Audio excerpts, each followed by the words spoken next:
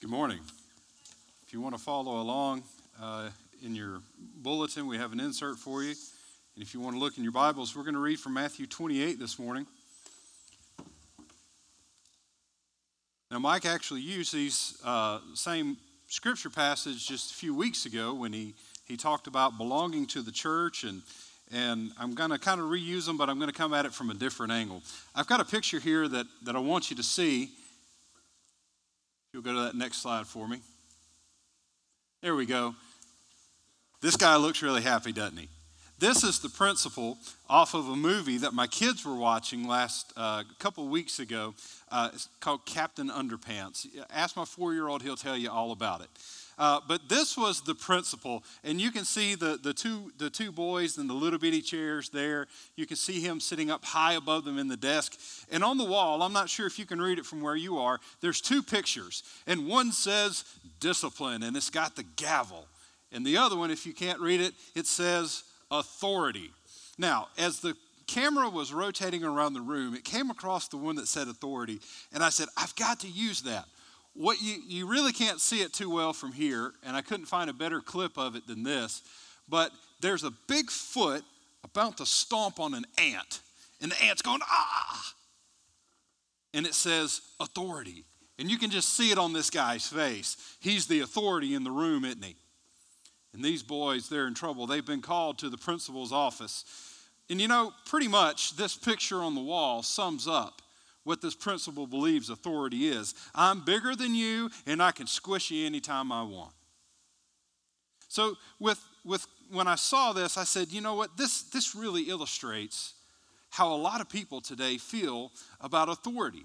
This is what is going on in people's minds when they think about people being authority over them. That's what they've experienced, are people just like this principal. We're going to go back to our scripture now, Matthew 28, 18 to 20, and it says this. Jesus came to his disciples and said, all authority in heaven and on earth has been given to me.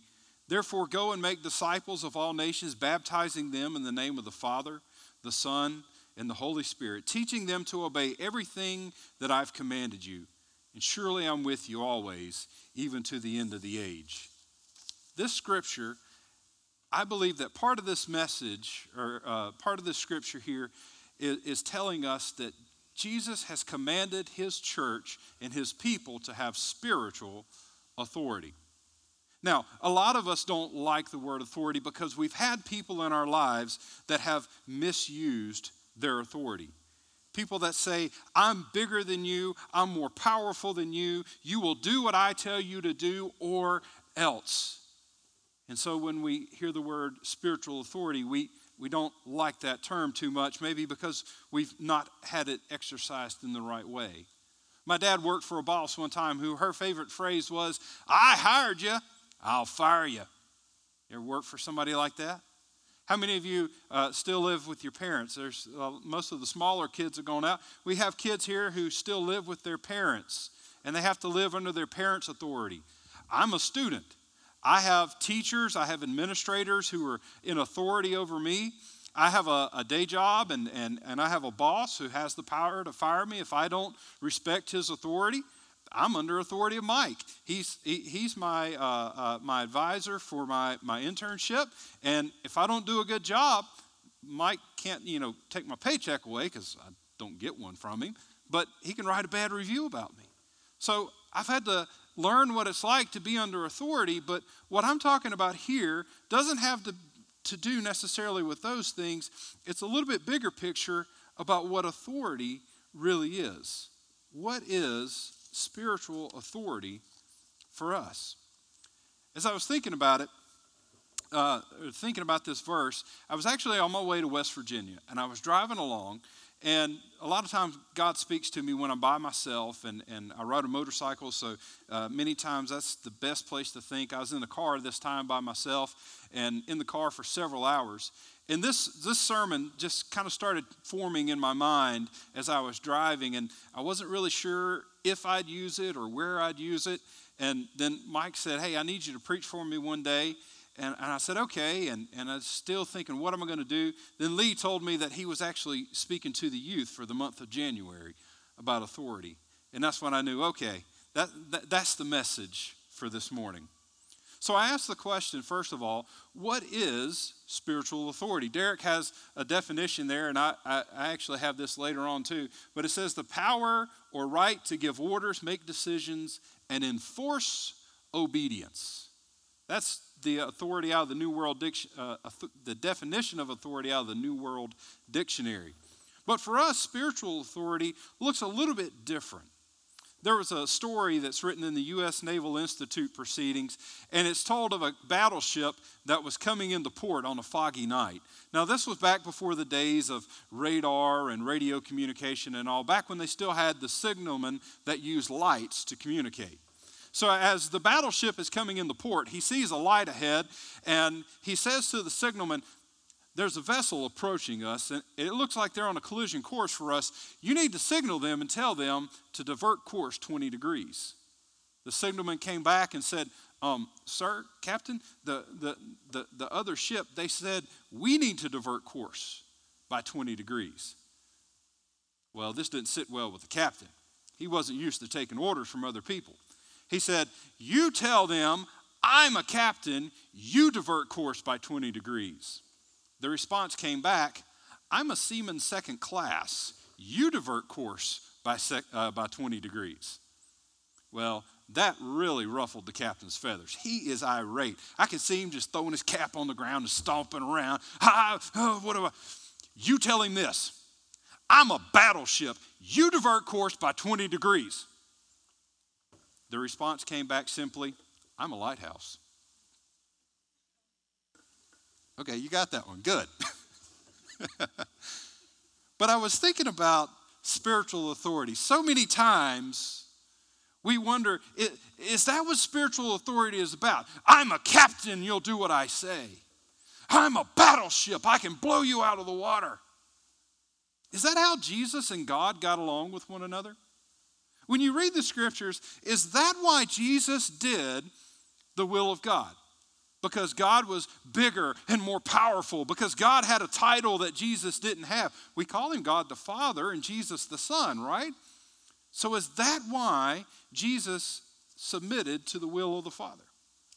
I don't believe that it is. You see, Jesus was equal with the Father.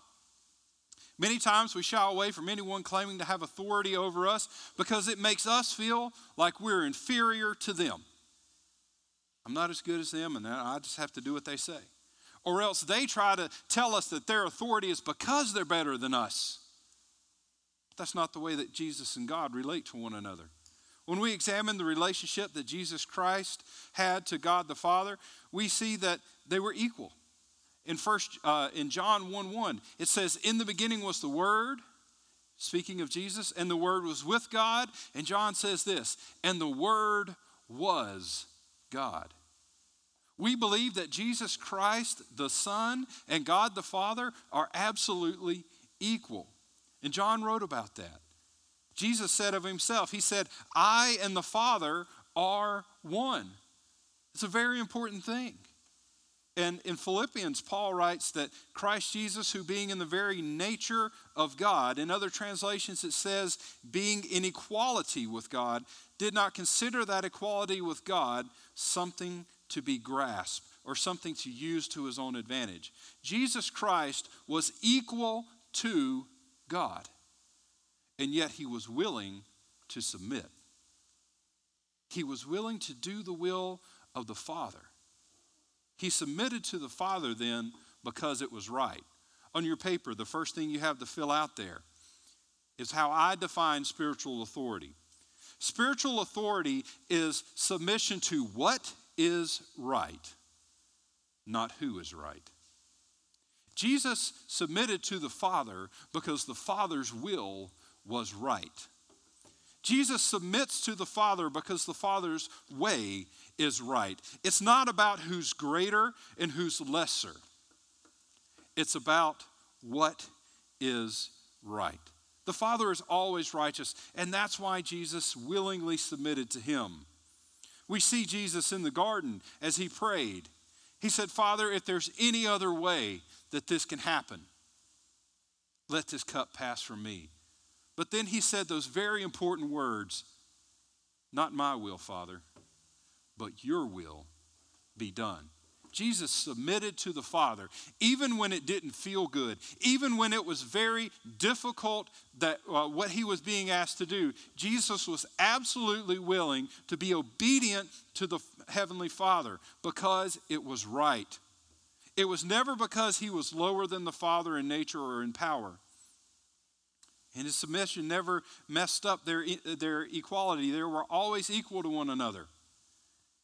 And so for us, submission to appropriate spiritual authority never creates and never exists because of inequality.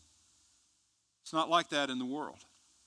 Outside of in the world, there's a lot of places where we don't have the same rights as other people. We don't have the same power as other people. In the church, God calls us to submit to one another in spiritual authority because it's about what is right, not who is right. The New Oxford Dictionary that we read the definition from earlier said that authority is the right to give orders, make decision, and enforce obedience. Give orders, make decisions, and enforce obedience. What do we call people who are unwilling to submit to the authority of government? What do we call those people? We call them anarchists, right? They don't want anybody to have any kind of control over them. So as I was thinking about this, what I realized is when we are unwilling to submit to spiritual authority, that makes us spiritual anarchists. We want to be in control of ourselves. We don't want anyone to have the right to question or examine what we do. That makes us spiritual anarchists. And that's not who Christ called us to be. Because there in Matthew 28:18-20, one of the things he said was, I want you to teach people to obey my commands. He gave us a standard to live up to.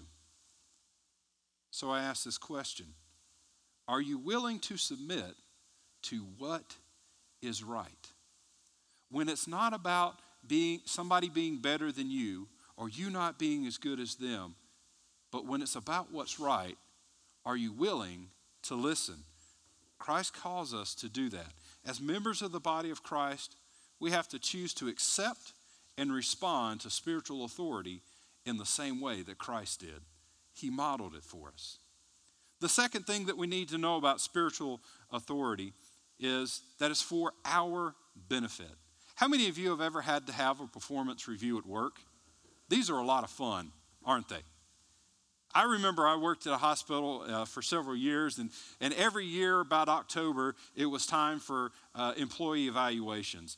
And oh man, everybody just got really nervous about that time.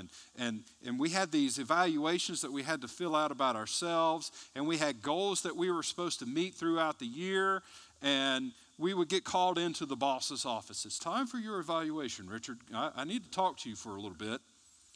You ever have one of those kind of meetings? And somebody basically gets to sit there for half an hour and tell you everything you've done wrong for the past year. And then at the end of it, they go, now, what are some things that you think you can improve on this year? Which is their way of asking you, what did you do wrong that we don't know about yet? Doesn't that feel great when you have those kind of evaluations? Well, what about if Pastor Mike called you up? Hey, listen, I need you to check your schedule next week, and I need you to block out about an hour and a half and come up here to the church and meet with me. It's time for your annual membership evaluation. And Pastor Mike sits you down in his office, and he pulls out some documents, and he starts going over this list. And he's going to review everything you've done in the last year and see if you're still meeting all the requirements and objectives that he feels like members of the church should meet. How would you feel if he did that kind of evaluation? Make you feel kind of nervous, wouldn't it? Would you answer truthfully when he said, what do you need to improve in your life? How are you really doing? When we're submitted to one another in spiritual authority, when someone asks those kind of questions, it's time for us to be honest. It's time for us to listen to what they have to say and respond. Wouldn't feel all that great if he told you you weren't doing well enough and we were going to have to let you go. Nobody wants to hear that. But sometimes we do need people in our lives who can do a little bit of a performance review. Because Jesus told his disciples, I want you to teach them to obey everything I've commanded you. He set a standard that we are to live up to. He wanted his disciples to teach others to be obedient. And that's what we're here to do. Jesus' authority is the basis of his command, and it becomes the basis of our spiritual authority with one another. His commands are right, and they are the measure to which we hold one another accountable. Jesus didn't commission us to make disciples who just know his commands. Jesus also didn't teach us to commission disciples who just value his commands. He taught us, or commissioned us, to make disciples who obey his commands. So yes, we do need to know them. Yes, we do need to hold them in high esteem, but we have to obey them for us to be obedient to Christ's commission. So spiritual authority then exists for our benefit so that we will be in obedience to what Christ has called us to do. Hebrews 13:17 says this, obey your leaders and submit to them, for they keep watch over your souls as those who will give an account. Let them do this with joy and not with grief, for this would be unprofitable to you. The writer here says something that we don't like to do, we don't like to talk about and think about. He said, you've got to submit to your leaders, your spiritual leaders. And he says, because if you don't, it will be unprofitable for them. Is that what he said? He said, if you don't submit to your spiritual leaders, it will be unprofitable for you. So when we submit to spiritual authority, it is profitable for us. It's the right thing to do, and it's rewarding. It's good. It's profitable for us to do it. The truth is that when we're obedient to spiritual authority, it actually blesses the whole body of the church. And it builds up the body. So what then does it look like to exercise spiritual authority?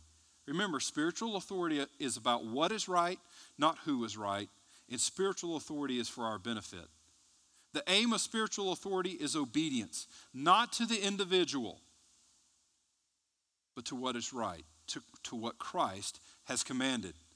So the first thing about spiritual authority is that it involves accountability. That's that performance review that I talked about. Is there anybody in your life that asks you the hard questions? Is there somebody who comes alongside you and asks you, how are things going in your life? Is there somebody who's concerned about your spiritual development? You need to be in accountability with someone. This is where we have to allow someone else to ask us the hard questions, and then we respond appropriately. The next part of spiritual authority is the confession of sin. Now, I know that in the Catholic Church, maybe you've seen this on TV and in movies and stuff, they have the confessional where the priest sits on one side and you sit on the other, and you say, forgive me for I've sinned, and then you have to go through this list of all the things you've done wrong.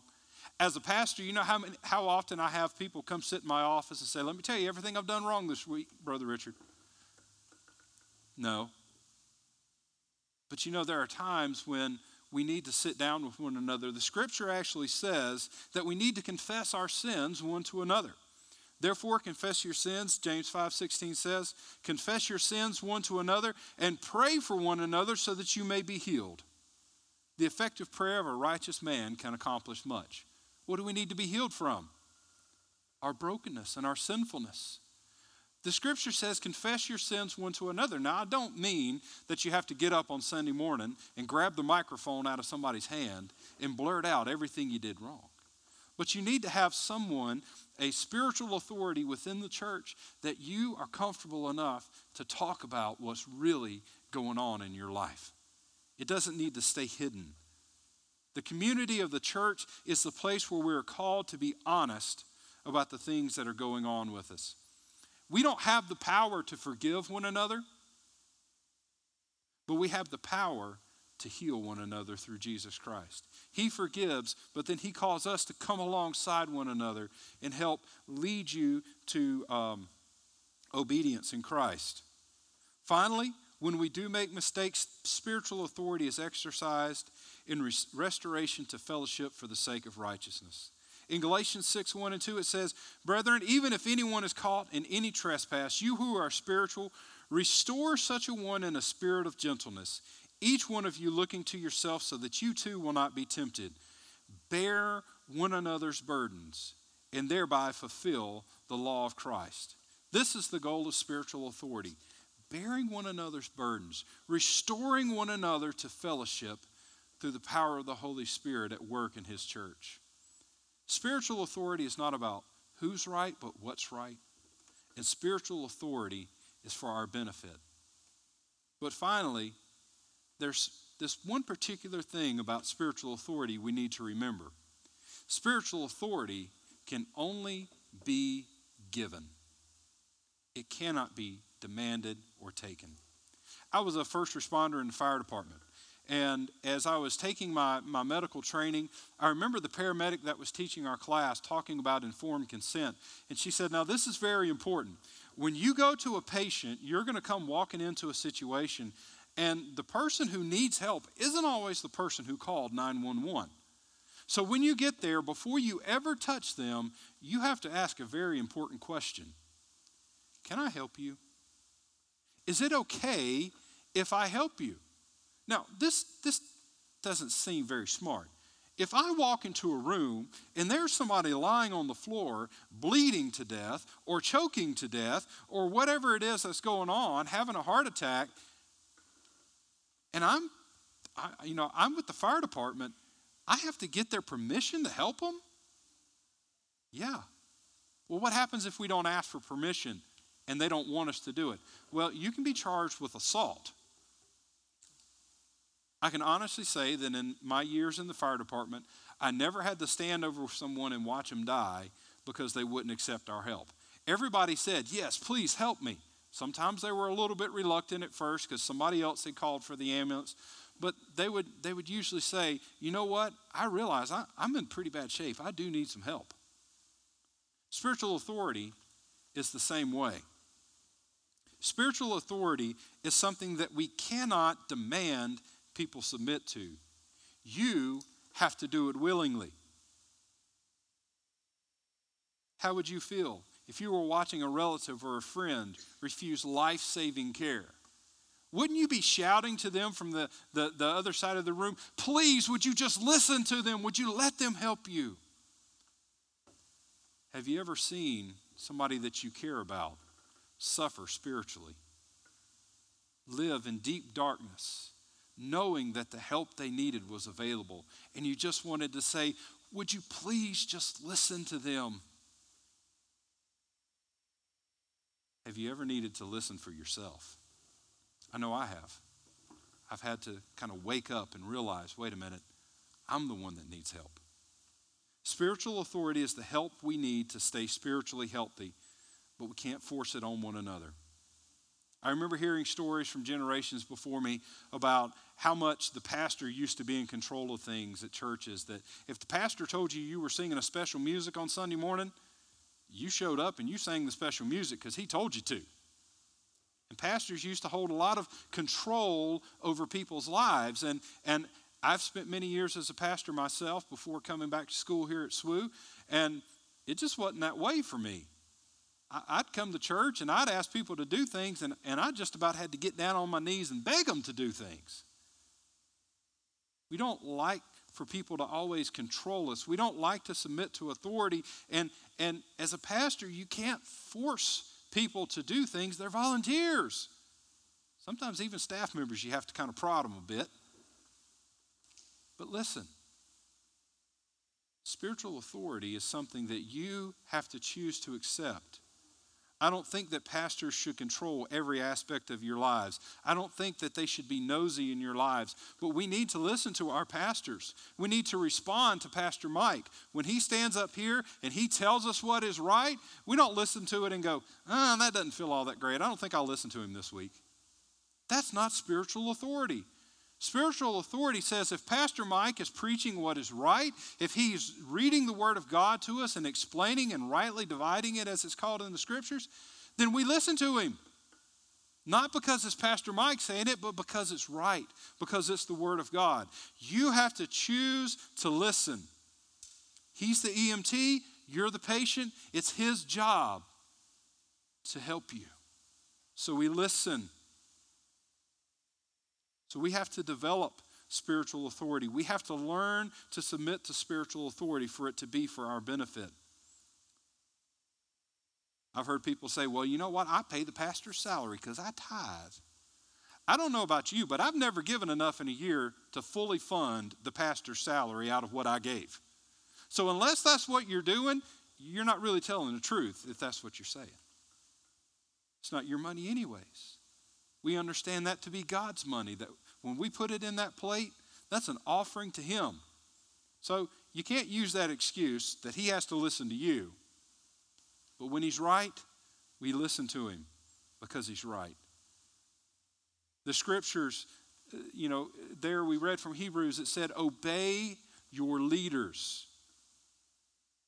I could spend hours and hours, and I won't do it for the sake of time, going through all the scriptures that tell the leaders how high of a standard they're called to.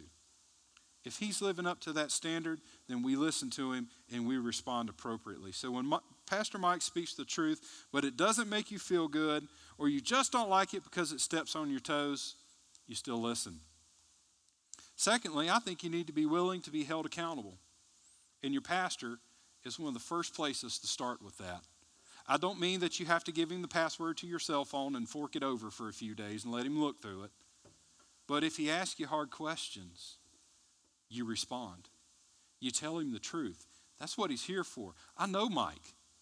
Mike is a person who cares deeply about seeing broken people restored to spiritual health and physical health. He is great at helping people be restored. So be willing to be held accountable by him. So we need to be developing authority with our pastor.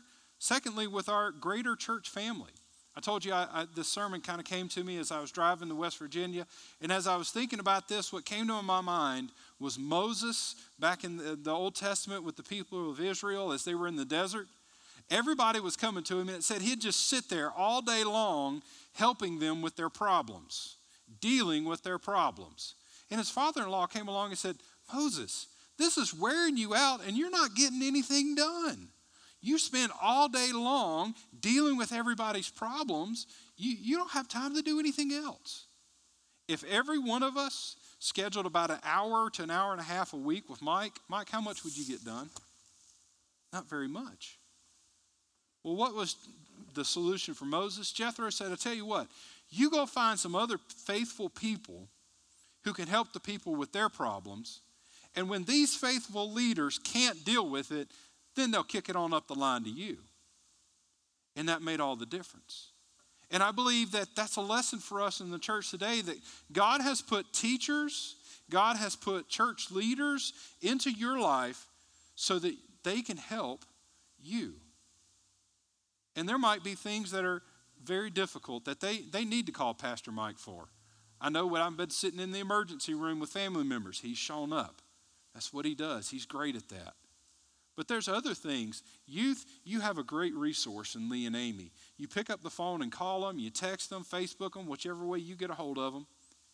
We've got Aaron for the children, but then we've got beyond just the paid staff, we have lots of really great leaders in this church that if you will take the time to form a personal relationship with them, they'd be glad to be a part of your life, to hold you accountable, to be that spiritual authority. Remember, somebody who is more concerned about what is right than who is right.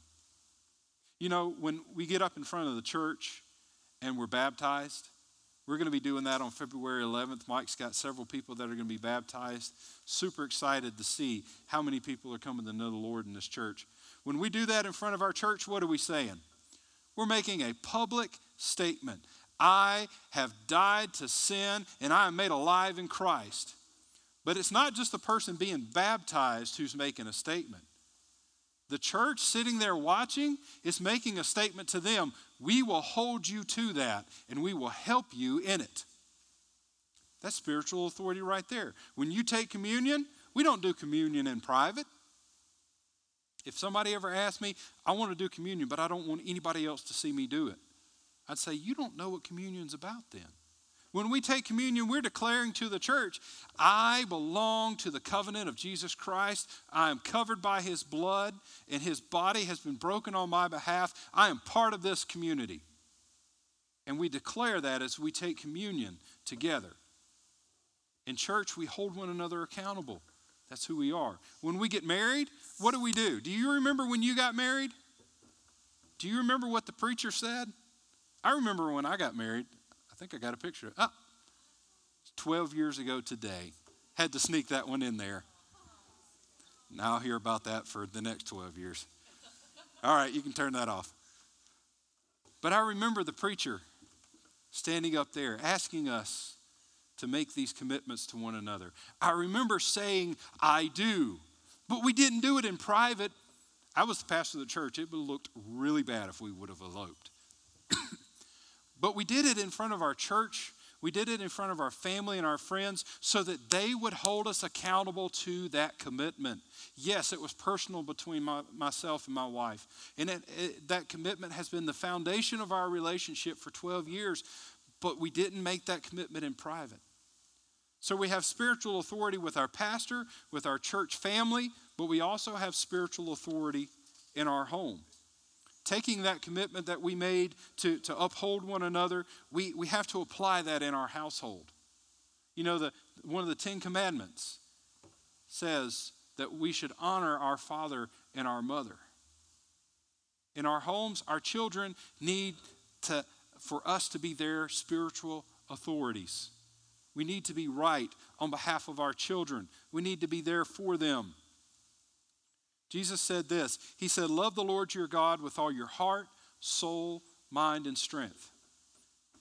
And love your neighbor as yourself. This is the standard that he called us to. And who knows whether or not we're doing that more than our family, right? Who sees the worst of us? Who sees us when we're tired, when we're sick, when we're stressed, when we're worried, when we're broken? And who bears the brunt of it when we're not living up to that standard? It's our families. We need to establish spiritual authority in our homes. Husbands and wives, you should love one another enough in Christ to be able to look at one another and say, how are you doing? And get an honest answer. We need to have godly authority in our homes.